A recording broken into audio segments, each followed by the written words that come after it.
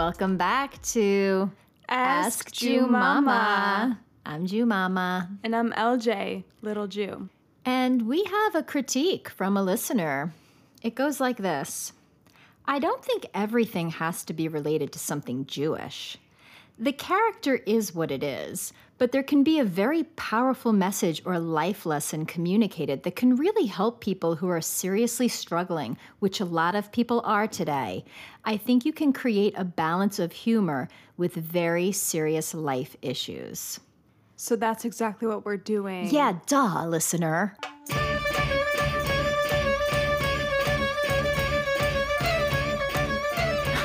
We're about to take on some of the biggest life issues. Like this one that we got from our listener, Jordan. He says, I need help. how do I be a number one father and work at the same time? First of all, Jordan, when you say number one father, are you related to Charlie Chan by any chance? Because no one talks like that. Number one! Number one father. No, in all seriousness, we respect the fact that you think it's important to be a number one father. Yeah, that should be the goal that you have for being a parent. Because if you're not a number one father, you're going to wind up being number one stepfather. Or Serious issues. serious issues that a lot of people are struggling with. Yeah, so do you want to go first? Sure. So I think I'm pretty qualified to answer this question based on the fact that I raised two children who are now adults. And I can tell you that everything that you think is really important isn't. You're probably focused right now on how to give them everything that you never had financially and to keep them secure and to buy them things that make them happy. But I'm here to tell you that when your kids grow up, the things they're going to remember are the time that you spent with them, one-on-one, listening to them, supporting them, showing up for them. And the hardest thing to do, I think, is that when you disagree with them, you have to let them know that even though you disagree with them, it doesn't mean you don't love them. It doesn't mean you don't support them. You need to let them know that even though they're doing something you don't agree with, you will still be there for them. You will always be there for them, no matter what.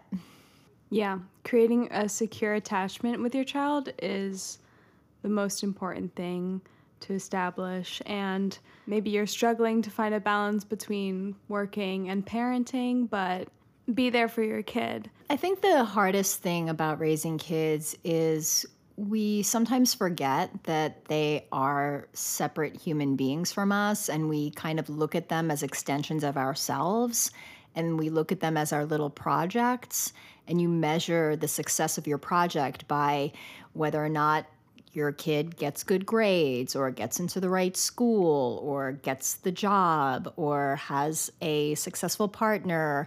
I mean, of course, we want all these things for them, but they're outside measures of success and not measures of how stable and just really measures of what kind of human being they are. Mm-hmm. Well, that's why I was saying to ask the kid what they want to do when you do have time with them. And you were saying they don't know what they want to do, but they're their own person that has interests, and you should cater to that.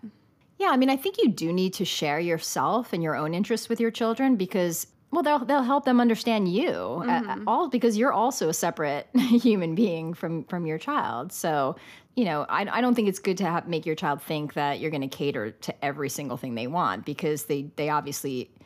I mean, kids actually need and like limits, even though they act like they don't like them. And it's so hard as a parent to set limits on your child because you want to give them everything. But actually, when you start telling your child, no, you can't have this or no, you can't do this, and you explain to them, it's because ultimately it's going to help shape them into someone who recognizes that when you live in a society, doing everything you want isn't always the best thing for you or everybody else. And kids actually like to have rules and like to have structure. It makes them feel more secure. I think consistency is key here. So if you can have specific routines with your kid, like reading a bedtime story or helping them in the morning, that's really going to make a huge difference. Yeah, in addition to structure and boundaries and limits, kids love traditions. They love when you have something special that you do with them. So whether it's you read them a specific story, like if they're old enough, start a book like The Hobbit with them. There's like 3 or at least 3 books in that series. I don't know how many actually, but start a book series with them where you read them a few pages every single night. I mean, that's a beautiful tradition to start with a child. Yeah, something they can look forward to and something you can look forward to. And just accept that you're going to be tired, because if you're working a full day and then come home and you need to like give a bath or read a book, you're going to be tired. Unfortunately, that's just the way it is. And just be real with them. Like, you don't have to put on a fake smile or pretend that you're more awake than you actually are. You can just show up as who you are and say, yeah, I'm really tired because I had a long day.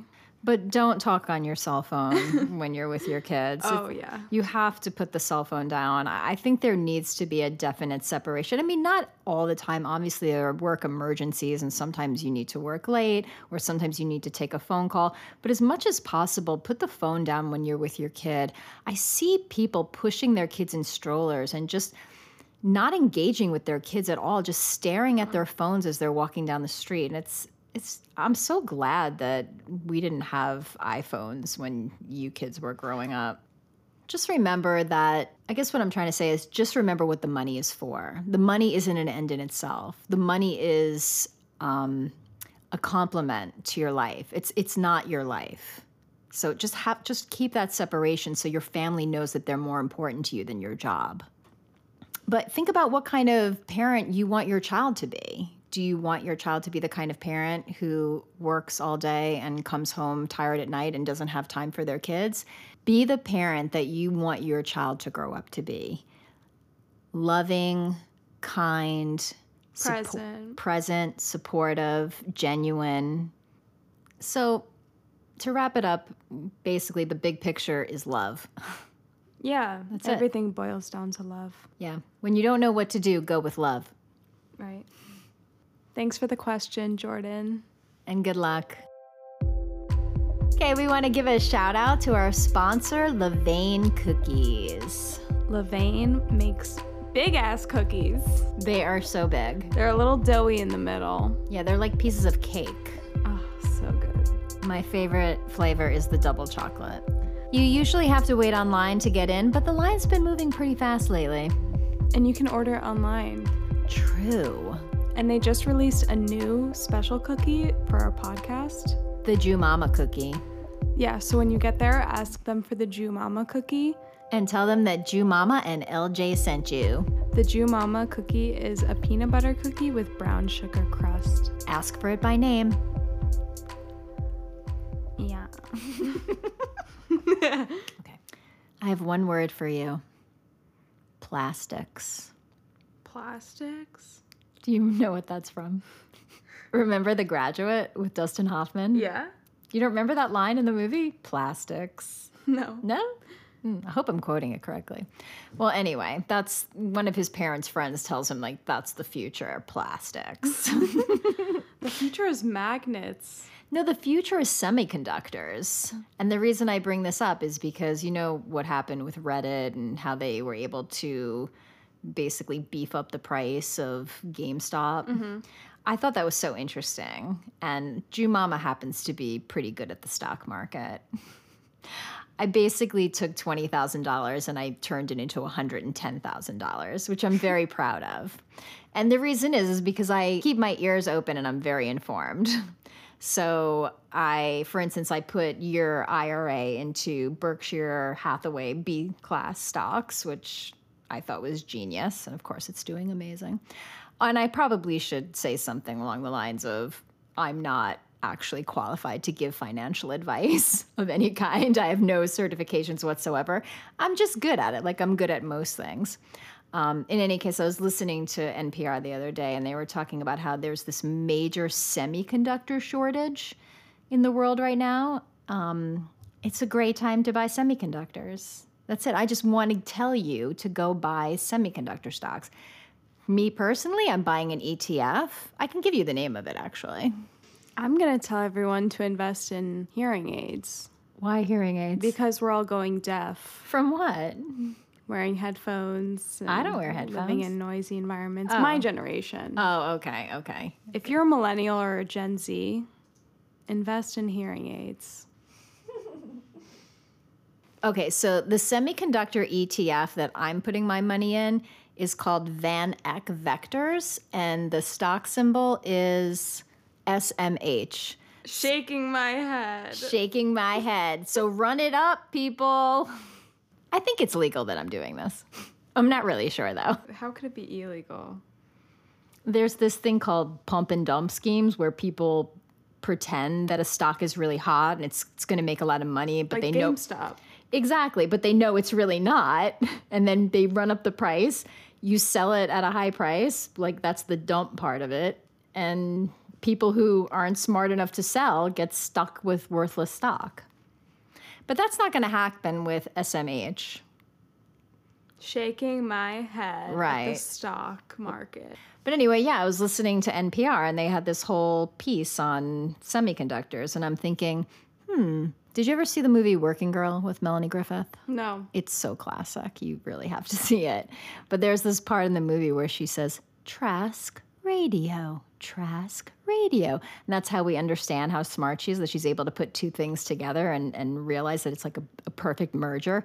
That's how I am with information. I hear information and I'm able to apply it and make money. So why did I put you in Berkshire? Because we were visiting Omaha, right? Because that's where your sister was living at the time. And we were in the airport. And the Omaha airport has a bookstore. Every single book in the bookstore is about Warren Buffett and Berkshire Hathaway. Every book.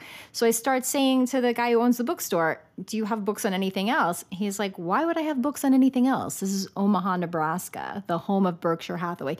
He got into this whole thing with me about how they have an annual meeting there and people fly in from all over the world for the meeting. And a lot of the people who come to the meeting don't actually own the A shares, which are ridiculously expensive. They're like, one share is like hundreds of thousands of dollars. They actually own the B shares, which are only a couple of $100s per share.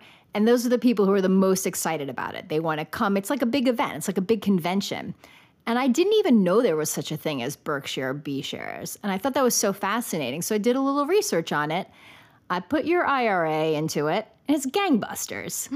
Yeah, I'm gonna be rich when I'm 65. You're welcome. Thanks, Jew Mama. Signing off. We love our listeners. Please keep sending in those email questions to info@askjewmama.com. Until next time, Mazel.